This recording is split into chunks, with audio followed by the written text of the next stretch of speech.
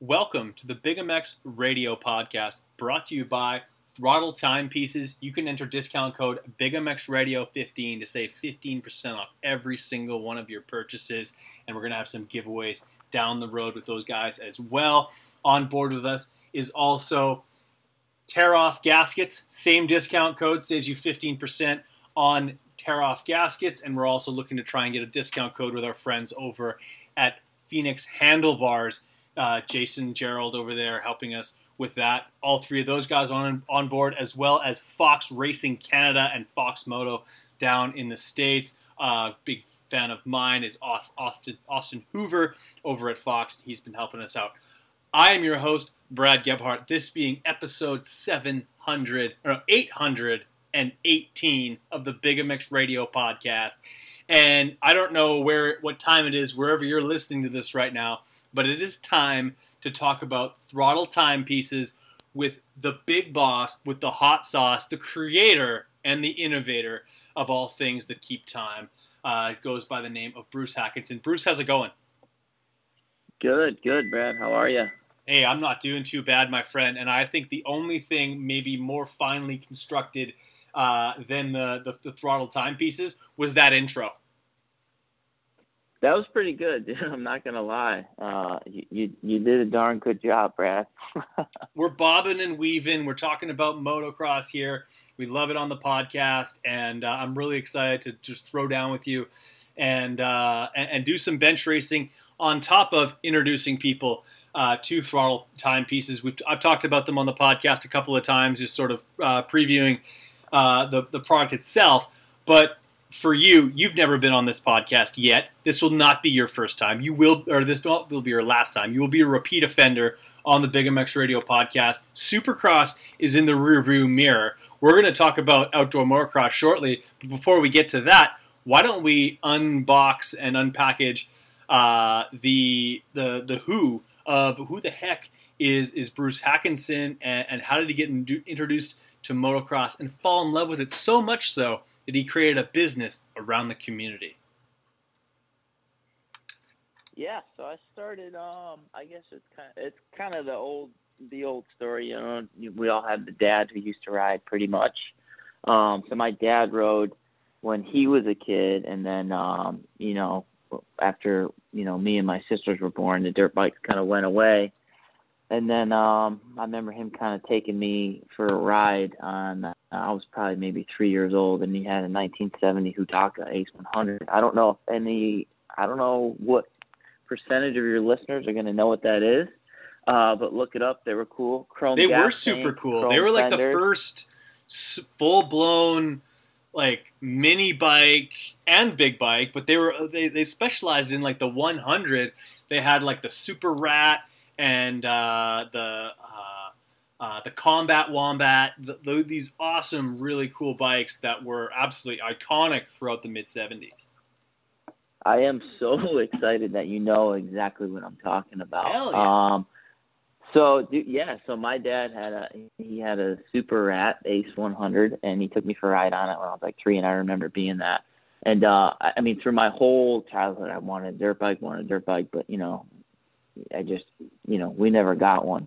And so after years and years of breaking down, my dad actually finally went when I was 13. He went and he got that Super Rat, and we were living in New Hampshire. I was born and raised pretty much in Connecticut, and then when I was 10, we moved to New Hampshire. So from 10 to 15, I lived up there. But when we were up there, he ended up getting the Super Rat from my grandpa's house and bringing it up, and I started riding on that thing, and I rode some of the sand pits up in New Hampshire. And the old Hutaka, man, she probably only lasted for about 5 hours before she blew up. And then being that they hadn't been in business in so many years, we couldn't get parts. So my dad agreed that if I had got a little part-time job, that we'd go 50-50 on a brand new KX100. So I actually believe the date, Brad, was December 8th, 1998. I got a brand new 99 KX100, and that was it, man. I remember like bringing it home and starting it up for the first time, and it was like a real two-stroke. It wasn't like a 1970s two-stroke, and it was cool. And that was it, man. I was hooked after that. I was into it before. I'd watch the races on TV and record them on VHS, and and just kind of run them till the VHS tapes were pretty much no good anymore. But once I got on that thing, man, that was it, and I was hooked, and I've basically been hooked ever since. Amen, brother. You're preaching to the choir. Throughout the 90s, especially late 90s into the early 2000s, the bike to be on, as much as people, they love their red bikes, Hondas have always been popular, the bike to be on, a Kawasaki 100 Super Mini, the big wheels, longer wheelbase, fast as all heck. Yours would have had the single-sided shroud. I had I was one of the only kids locally that had a double-sided shroud mini bike. Like, that was the cool thing, even though it only had the radiator on the one side. That was just such a cool look. Guys like Ricky raced those when they were on little bikes. James was on those things at the time. That is so iconic and cool that we both got brought up on the Quackers, and I imagine probably were you like dressing yourself up, pretending like you're on Team PC, or what was the story there? Oh yeah, dude. I mean, the first thing that was the deal. I got the bike, and I didn't really have any gear on that Hudaka. Like, I just ran actually Jankos. If you remember Jankos, man, I'd run Jankos and like Airwalk skater shoes. And it's funny, on that Hudaka, the foot pegs were rubber coated like a passenger peg street bike, so there were no teeth on it. So like, I didn't have to worry about much, So that when I got the 100, yeah, dude, I got Thor gear and I got a Bell helmet, just like they were running on Team PC there, and it was good times for sure. I could say that whole late '90s era was pretty sweet for sure. The gear, the characters, the videos. I got Revelation 199 for my 11th birthday at a Pizza Hut just a few doors down from where I currently live. And I ran that thing until it would not play anymore. Like I said earlier, preaching to the choir, we speak the exact same language, even though you speak American and I speak Canadian, very similar languages at the least of times. But it was just such an amazing time. And I'll say this, I really feel like we were spoiled in the fact that we were like at the tip of the spear as far as two-stroke technology, and we had the ability to like watch these videos like Terra Firma, Revelation 199, Steel Roots, all that stuff, and it came out at such a almost like such a slow release that you had the opportunity to like watch and rewatch and sink your teeth into things. Whereas now I feel like kids nowadays, they see like an Insta banger from Ken Roxon, and then like every 45 seconds there's like a new video coming out. Whereas we had like literally, I got the Great Outdoors for Christmas, and that's my video for the next 12 months. Dude, what you said is like so true there. My first dirt bike video I bought from Depot Honda Kawasaki in New Hampshire. I went in there and I'm like, I didn't have a bike yet. I didn't have the Kawasaki yet, but I had to have a dirt bike. And I went in there and I bought Terra Firma 4, and I still have it, and I still throw it in every now and again. And that movie was awesome. Was your first like dirt bike movie Revelation, or was it earlier than that? It was Revelation 199. I started a bit late, and I think I'm a year or two younger than you. Although, wait, are you an 88 too or no? I'm an 85. So okay, you're my younger sister's age. My youngest sister's 88. Okay, yeah. So actually, we're swapped. I have an older sister who's an 85, and I'm an 88. So I was a couple of years behind you, and I started late. So it was Revelation 199, and I also, on the same birthday, got the Terra Firma Greatest Hits Volume 1, which was amazing because completely unbeknownst to me, I'm watching the Terra Firma's like basically best hits from the last almost 10 years in a row. So it was almost like a accidental crash course in motocross history over that last decade on a video that I think wasn't more than like 45 minutes long, and I would just play it and play it and play it and play it again.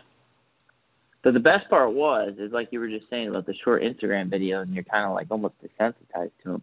Me and you would sit there, and I know you did it, and we didn't discuss this, but like you'd see a clip of like, I don't know, let's just say like in Terra Firma 4, there's a clip of Wyndham on his Yamaha, like throwing a whip over this, you know, he's in the hills kind of, you know, before the, you know, when the hills were the hills. And yeah, like, they went to Ocotillo, I think. Yeah, I'd rewind it, watch it again, rewind it, watch it. Like that same part, I would just go over because I'm like, man, he's hanging off the bike, and I'd analyze it for like 20 minutes, just be like, how is he doing this? What's he doing? And just, you know, hanging off the side of it was cool, man, and it was different because we didn't have, you know, all the media. You know, you had your 5 or 6 VHS tapes you had, and there's only so many clips in there. You know, I feel like if you spend 6 hours on Instagram, you'll see more clips, you know, individual clips on Instagram all day than you would if you had 4 VHSs, you know?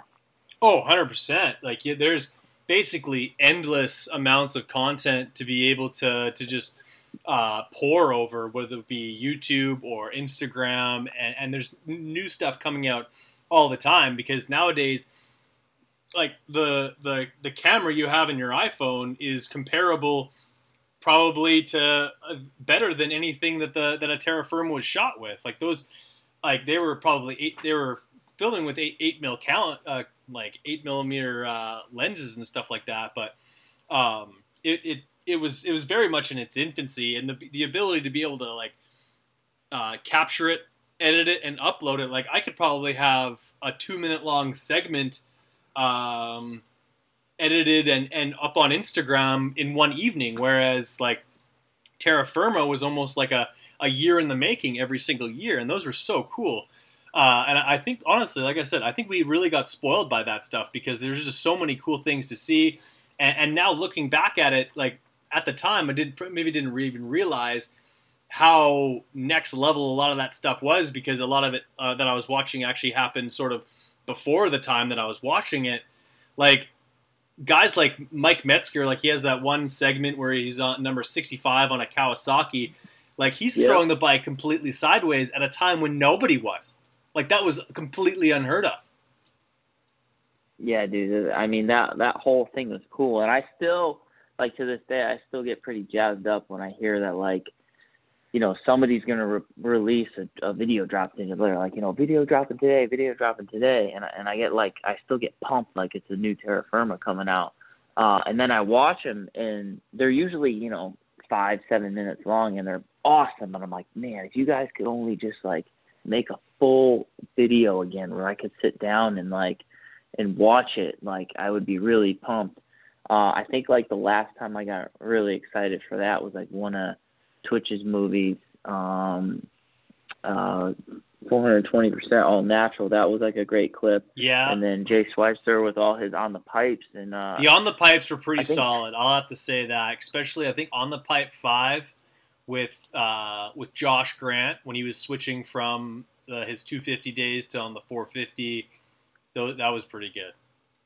And he was in the dunes just hucking like massive stuff. And then, yeah, the last one he came out with, I think he filmed it in 2016, 2017 on the Pipe 7. I was so excited, like, when that came out. I'm like, yes, like a 45-minute video of, like, all these different riders. And you downloaded it off Vimeo or whatever, and you just, it's funny. I just sat there. I come home from work, and I crack it on for 45 minutes. Like, you know, I'm like, this is great. It reminds me of being a kid. And I hope that a lot of these guys start doing that again. You know what I mean? If I had the capability to ride like them, then maybe I would. But that's not the case. You know what I mean? But I still look forward to it. You know what I mean?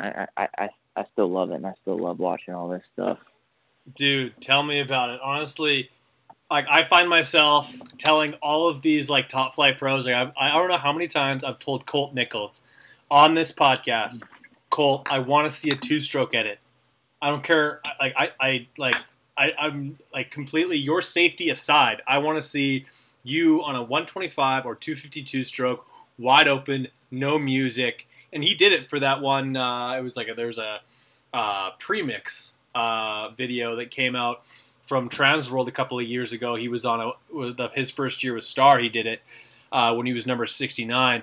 But like it's just so like I love that. And honestly, I wonder if nowadays, like say, like when we watched those, we were between the ages of like say 11 and 16. I wonder if that age group today would still be able to sit down and listen, maybe watch like say one of the newer versions of the Moto the movie, like Moto 7 or Moto 8 when it came out, Mm-hmm. and be able to watch that and like get that same sort of like goosebumps. I want to watch that again feeling that we got from the Terra Firmas and the Steel Roots and the Chapter 2s and like the Adventures of Twitch and Scummy and all that fun stuff. Because like it seemed like back then there was like 10 or 12 full length videos that you could choose from almost every year. Yeah, it was good. I don't know. I could. I'll have to do my research and get back to you on that because my buddy's got a bunch of kids that ride, and I'm curious if I like brought an old video and they watched it, if they get into it or not. But I mean, I think once you're like into it and like you get hooked on riding, I think like it doesn't matter. Like you're gonna see a clip and you're gonna be like, that makes me want to ride. Like I want to go out and ride, and I think that's just such a cool part of the sport, where you still like, I'm 36 now and I still look at clips. I'm like, man, I want to go out and ride. I haven't even gotten out this year yet, which is kind of like a bummer to me because life kind of gets in the way. And I flip through Instagram. I'm like, man, I got to get out and ride. I got to get out and ride. I got to get and ride. So if it's like that for me, and I'm 36 and I've been at it for 20 something years, it's got to be like that for kids, 10, 11, 12, 13, 14 still, there's no way there isn't, I think the sport would be dying off a little bit. For sure, and yeah, like there's on the mini bike side of things, like super minis and lower. I feel like that community is basically essentially like almost untouched from where it was when we left it when we grew out of those motorcycles. Like not only the bike's very similar, but maybe the mindset of a few kids here and there have changed. But I think the core love for the sport when you first get introduced to it is very much still there, still. Very, very vibrant, and that's what I love about this sport is that it really sinks its teeth into you, and the memories and the moments that you collect at the age of 13 are still fueling the fire when you're 36 or 32 or whatever it happens to be. And the beauty of motocross, in my mind, is that it's not about how fast you can go. Obviously, you want to be the fastest guy at the track most days. You want to be able to ride to the best of your ability. But what I love about motocross is that the gate drops for absolutely everybody.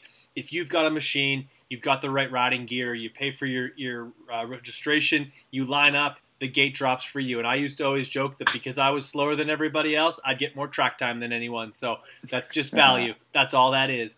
So, I can't say enough good things about the sport. That's why I'm still involved in it, and that's why you developed a business around it. Yeah, it's definitely well said. And yeah, I mean, when I kind of wanted to start Throttle Timepieces, I still wanted to kind of be, involved in the sport. I didn't ride pretty much from 2011 till 2017, and I really missed it. Like I really missed being around it, being at the track, and like I think the thing too is what you get from it as well is like the camaraderie of it, which is a cool part. Which for me, I haven't gotten in anything else. I played in bands and I've done this and done that, and like the camaraderie between motocross guys is very cool, and it's almost I always compare it to, and this is not in the context of anything, but kind of going to war a little bit. War is obviously a completely different story than motocross. But when you're out there and, the 40 rider gate and you go racing and stuff, like you're kind of at war. And like when you guys get out of there and everyone's okay, it's like, you build these friendships and these camaraderies with the riders. And it's very cool. And you miss it when you don't have it and you can't do it for a long time. Like you really, really miss it, and you miss, meeting new people because you do. I haven't met as many new people as I do as when you're at the track. You know what I mean? And you're kind of in your community, and it's easy to talk to people about it. You know what I mean? So you see a guy with a new bike or a new cart, you go up, and the next thing you know, you get a lifelong friend. So it's cool. So with the business, I have other interests too, which are wrapped into it. But I wanted it to be like, as well as like, all right, like I want to gear this towards motocross as well, because it has, and motocross has given me, and I know you too, it's not only just like a sport and something to do on the weekend, but the life lessons you learn from it are just, they're incredible. You know, you learn hard work, you learn dedication, you learn sacrifice, you learn how to budget your money too. You know what I mean? So yeah, parts are expensive. It's such a, yeah, they are, man. You know, parts, entry fees, travel, fuel, the whole thing. So I just wanted to wrap this kind of whole thing, you know, around those types of communities and kind of still be involved in the moto community, you know. Dude, you're hitting every single spot, and I think what it really comes down to is a mutual respect between riders. Like this is a sport where you hurl yourself as well as a 200-pound motorcycle through the air, hoping to land on a postage stamp size spot of the sweet spot of a landing, to make things buttery smooth and compete to the best of your ability, and whatever that happens to be. And I think that like sort of that camaraderie and that respect level is the reality that everybody like is pushing their absolute limit. You're riding the track to the best of your ability, and when you're riding, like you're driving out of the track, and you see somebody that maybe you saw out there on the track, or maybe if you didn't even see them, you just kind of like lock eyes with that person. You give them a little nod, you give them a wave, just as a sign of respect. You're like, hey man, like you came out here, like risking life and limb to enjoy your sport, and I'm doing the exact same thing. And I think there's a serious amount of respect there, and the fact that we do is take the time, the time and the money and everything it takes to race a dirt bike, because what it really comes down to is being able to overcome fear and basically coming to terms with the reality of the sport is that it's a dangerous one, and like mastering the skill, like because everybody starts at day one when everyone sucks and they can't keep the bike up in a flat corner to save their life, and they don't completely understand how the clutch works and this, that, and the other thing, and you rise to whatever level you get to, and I think that's cool. There's a lot of respect among motocross racers, regardless of speed and ability. Oh yeah, no, for sure, yeah. Anytime you get out there, especially now that I'm getting older too, like I see guys that are like, you know, like 60 out on the track still, and they're still ripping, and I'm like, holy crap, you know what I mean? I have the most respect for you, and then I have a lot of respect for the younger kids too. You know, the kids that are 18, 19, 20 that are trying to go pro, that are like, you know, just same thing. They're going for it, you know, going for it all the time, you know, and that's taxing as well. So, you know, it's cool, man. It's been a part of me. It will always be a part of me, no matter what.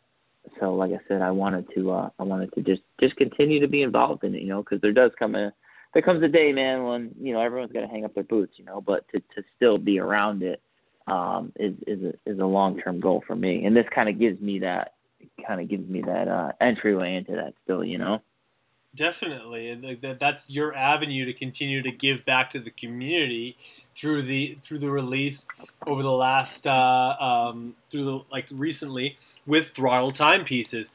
I've received 5 of these watches to my house. I absolutely love them, mainly because I'm not late for anything anymore, because I know damn well what time it is. Plus, I'm looking good when I get there. Tell me about wanting to bring something to the community to sort of galvanize things, bring people together based around one product. Why is it a beautiful timepiece? And to sort of tell me a little bit about the genesis of creating this, because it must have been a fun project for you from the very get-go. Yeah, it was. I've kind of always wanted to work for myself. I kind of always knew that, like, that was kind of the goal, is to do that, and that's still the goal to get there. I still do have a full-time job, and Throttle's full-time in itself as well. But, you know, creating, you know, this company, like I said, there was a ton of sacrifice that had to be done to make it happen.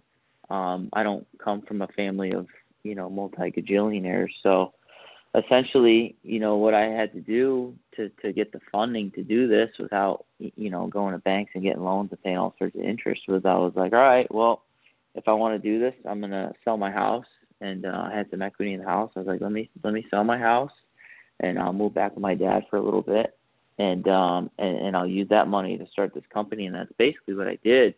And as a kid, I got my first watch when I was I believe I was 12. It was either 11 or 12, and I still had trouble telling my right from my left, and my mom's like, we're gonna get you a watch, and I don't even care. You're gonna put it on your right hand, and that way you're gonna know your right from your left. And she got me a little Timex from Walmart for like $15, and I had a watch on my right arm, and I still have the watch on my right arm till this day. And that was kind of it. I've always had watches, and then went from having just Timexes as a kid, and you're out riding your bike, and be home by 5 or whatever. And then as you get older, they kind of just become a part of you. And once you kind of get bit by the watch bug, you get bit by it, and you have a ton of them. So by the time I, was 25, 26, you have 20, 30 watches. And then, yeah, I was like, I want to start my own watch brand because I love them. I just want to make them. And so I sold my house to get the funding to do it. And then it's kind of like, okay, well, what kind of watch brand do you want to start? Well, I'm like, well, I like obviously motocross, and I'm into hot rods too. I got an old 51 Ford pickup truck that I built. I'm like, let me take these, kind of these two communities, and all the things that I like. Someone once said, your best business is the one that's an extension of your personality. So I like motocross, I like hot rods, I like music, and I like working on stuff. So I'm like, let me bring that, into these watches. And I designed them, kind of just based on what I think, all those things pulled together would have been.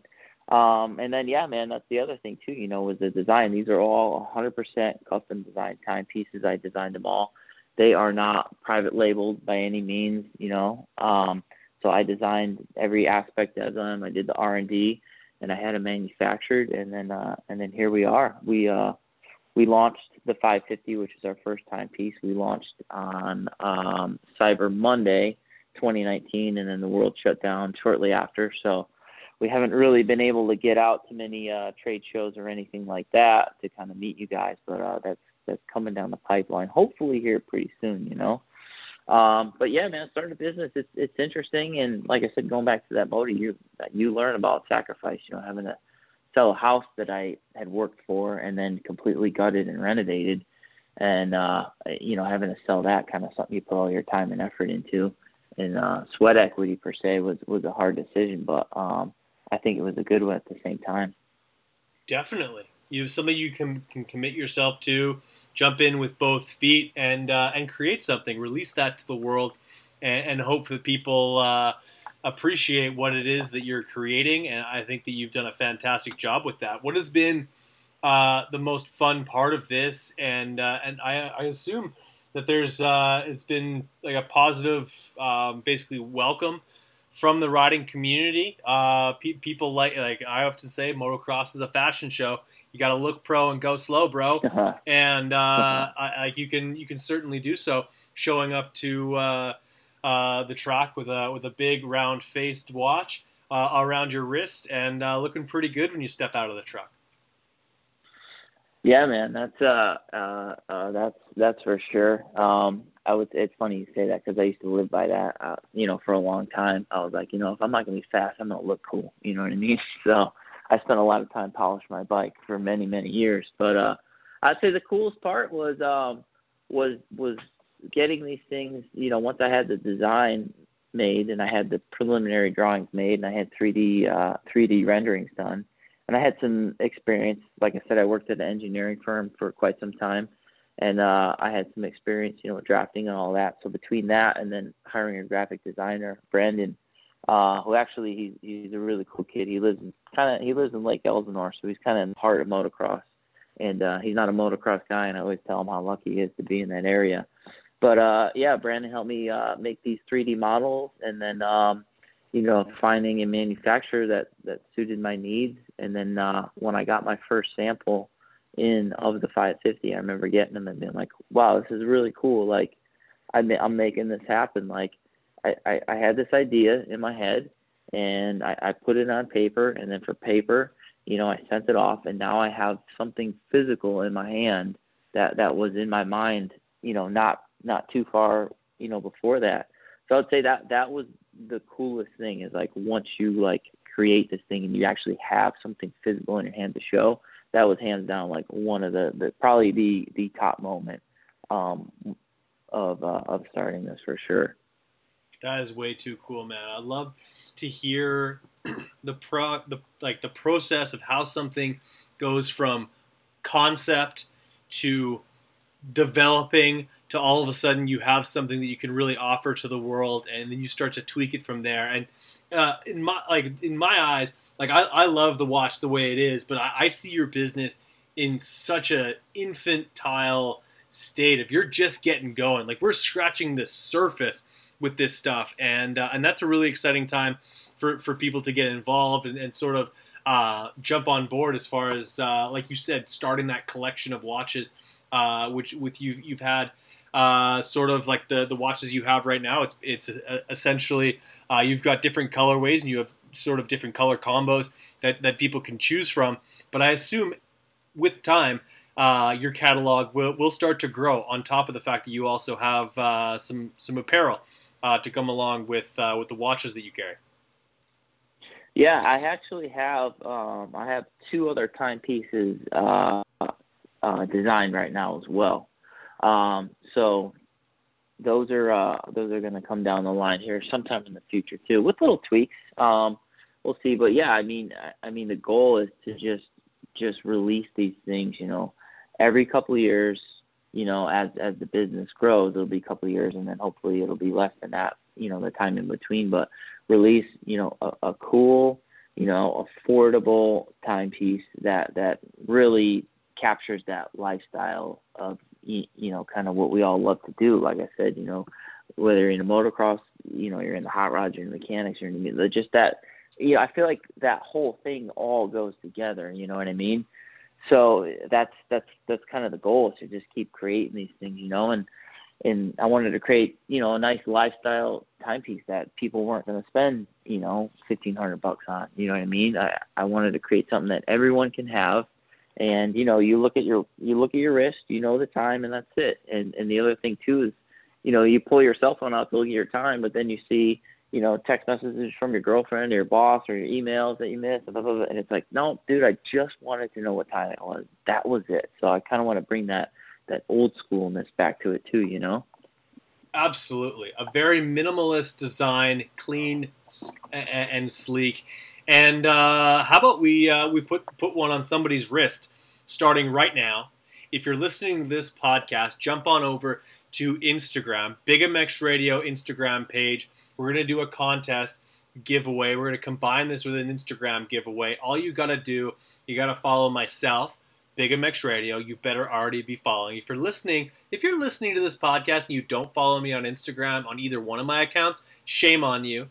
You need to follow Throttle Timepieces for all of their awesome updates and cool watches coming down the pipe.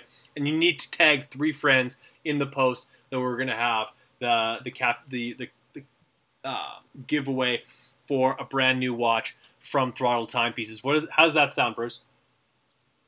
I think that sounds good, man. I think that sounds really good. Should we add maybe a little trivia question in there too, or should we make it easy on them? Well, I think you dropped it earlier. So I would say maybe a bonus entry if you can name what Bruce's first motocross video was. You might have to go back 15 minutes. It's worth your time. See what I did there? And you're going to go find out exactly what video that was that you first had within your grip and played it till the damn thing wouldn't play anymore. And thankfully those things are on YouTube now. But yeah, for a bonus entry, trivia contest, and we'll add that to the Instagram for those who want to. If they see the post and they haven't listened to the podcast yet, they can come in here, they can listen to it, and they can get that bonus entry by naming what your first video that you received as a young one was. And I think that's a great way to do that. That's beautiful. I like that, Brad. Boom, right? Just flying by the seat of my pants here, pulling things out of my ass to do an awesome giveaway. I thank you so much for being able to do that. Hooking up the Big MX Radio listeners. Basically, you just handed somebody who listens to Big MX Radio, you just handed them $125. Yeah. which is cool. You know what I mean? Like that's a cool thing to be able to do and to hook people up. So that's the asking price of the watches on the website, $125 USD, which actually is an even better value here in Canada because our dollar sucks. But yeah, get on there, guys. I would love to hear some people browsing the watches and getting one from themselves. And do yourself a favor and enter the contest if you really want one of these things. And we're going to be able to hook you up with the 100% off discount code, the one-time use, so that you can get yourself a watch and you can hook these guys up. I'm really excited about that, Bruce. That's awesome. Yeah, no, it'll be cool. It'll be nice to get one of these on someone's wrist just for answering a little trivia and doing a little work. You know what I mean? I dig that quite a bit, and yeah, it is. It's cool to give back. You know, when you get the opportunity to give back and give someone cool something, that's always a bonus too. You know. Preach to the choir, my friend. Now, before I hang up on you, which I don't actually plan on hanging up on you, I usually end the call differently. If you're a loyal listener, you know exactly how I sign off these podcasts. I've done it over 800 times. Outdoor Nationals is like on the cusp. We unfortunately, it breaks my heart to say this. I don't think that the two-stroke challenge or the 125 dream races are going to be back this year or anytime soon, which bums me out because you know I love to mix gas and haul ass. But let's talk 450s. Let's just talk championship. Who do you got? This might be the most wide open 450 outdoor championship that I've ever watched, with just so much talent and so many guys who have the potential to have a really, really good summer. What is your overall feeling of who's going to be the best contender for the championships? Because I could probably name you off 6 guys that are going to make some serious noise. It's like that's like such a tough question to answer, and then I don't know. It's really tough. I will say Southwick in 2016. I was there. I've been to the Southwick National basically every year since '99, and Tomac and Roczen. That was the fastest I've ever seen somebody ride that track before. Was those two that day? The battle they had, both motos, was epic. And I've seen Carmichael ride there, and I've seen Stewart ride there, and everyone in between there. And those two rode that track the fastest. So with that being said, I think that Tomac still has quite a bit of steam in his tank, and he is an outdoor specialist. And with now, I think it's confirmed, right? He is going to Star Racing. Star Racing Yamaha. He is 5 months away from riding that thing full time. And between you and me, I would not be surprised if I found out that there is a blue bike in Colorado somewhere. Yes. So, yeah. That's the luxury of having a very private riding facility. Yeah. I don't know. I think that might be... I would really like to see... I like Tomac a lot. I think he's actually a good dude. He's quiet. He's very humble, and he's a very respectable guy. And I'd like to see him get one more outdoor championship for Kawasaki. I think that'd be a good send-off for both of them, leaving on a high note. And I mean, obviously he's going to have, guys on the sales. Same thing with Roczen. Like, Roczen's a good dude too. I'd like to see him up there. Another dude I root for all the time, and I wish, I don't know what it is, maybe just a little tweak, Dean Wilson. I like Dino a lot too. I think he's a good dude. He's goofy. He's cool. He puts in the work. I'd like to see Dino do well. There's so many guys, but if I had to give it to two, it would be kind of the two veterans there. That would be Roczen. This is me personally wanting to see them win. I'd like to see Roczen win another one, or Tomac win another one. So, and I think that might be hopefully good predictions. Hey, I think you're preaching like some really strong arguments there, man. Like I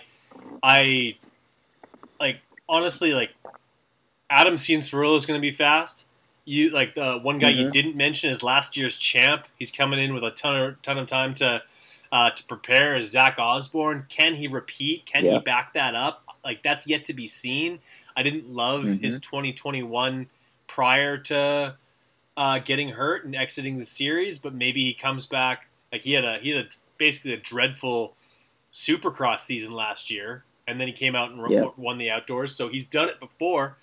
And then on top of that, yeah, you got Ken, who's got, if he's racing the series, I believe he's racing the series. There's speculation that he's not going to race it, but I don't feel like he'd be in California on the other side of the country of where he lives, testing and riding and preparing for a series that he's not going to be racing. That just sounds like a lot of wasted race gas that Honda wouldn't be all that down for.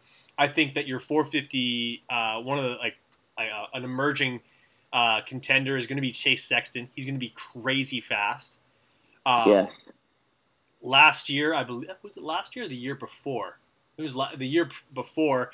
Cooper Webb goes 1-1 on a KTM prior to that was after his title in 2019. So he's won some races outdoors. He's won a championship outdoors. Adam Cianciarulo, who knows what that guy brings? Like he's had a kind of a myriad of injuries over this last year, but if he's healthy, I don't think there's anybody that's got more raw speed than AC, and that just means that we have like a table set for like 6 guys to decide what it's going to come for. Then I actually like your pick. I think that Eli Tomac, he has a lot of pride, and I think that he had his he left Supercross with his tail between his legs. Didn't win many races going away as a title defender. In recent history, we haven't seen a lot of failed defenses that have gone well, and I think that his didn't go very well at all by any means.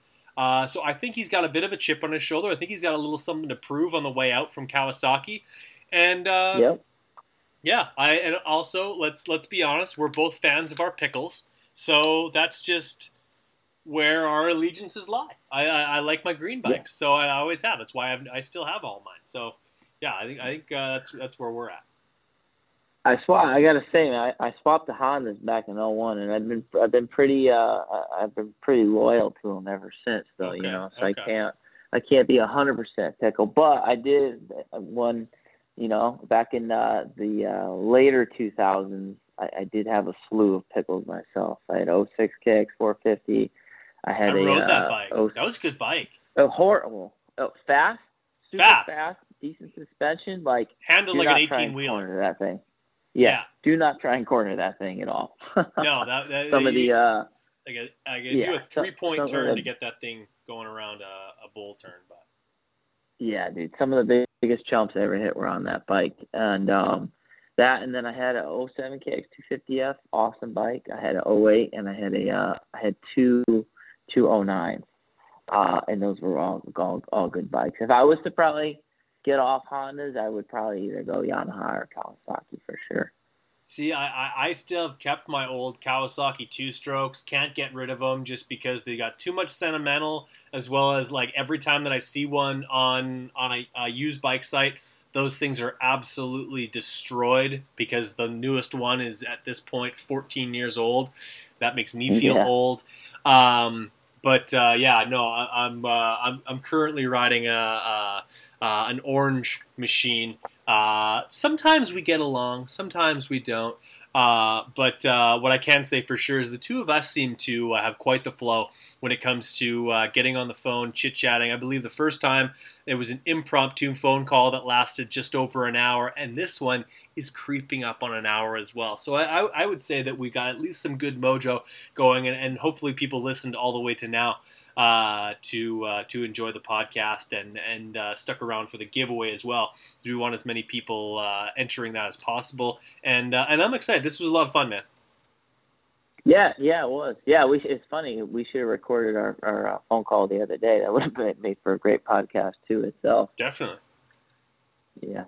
So yeah, man, it's good. I'm glad you had me on, and I'm glad we're able to work together between Big MX Radio and Throttle Timepieces. And like I said, there's the options are endless. I would love to get up with you and have an event, somewhere, where both of us can sponsor something and have a ride day or put something on too. And that's the cool thing, when you have two people that have something that you can give back and create something really cool. So I'd like to do some type of event with you guys down the line, and like I said, I'm not too far from Southwick, and if we can get you out of Canada, I know you said you always wanted to ride Southwick, so maybe we could make something happen here in the near future.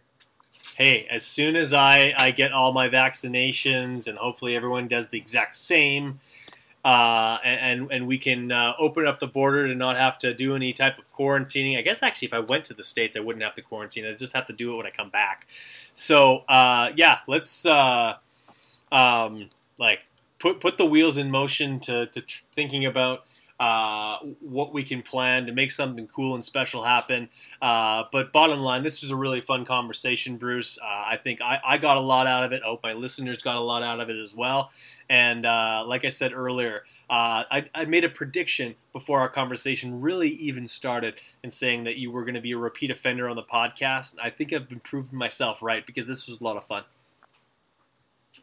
Yeah, man, I'll definitely come back on. We'll keep it rolling, and we can get deeper into everything else. You know what I mean? There's the stories keep on going. Oh, just go back like a tooth, man. They go forever. Well, for those who are already following, if you've gotten this far, 45 minutes, 50 minutes into a podcast without following Throttle Timepieces on Instagram, give your head a shake. Go do that. Support the podcast.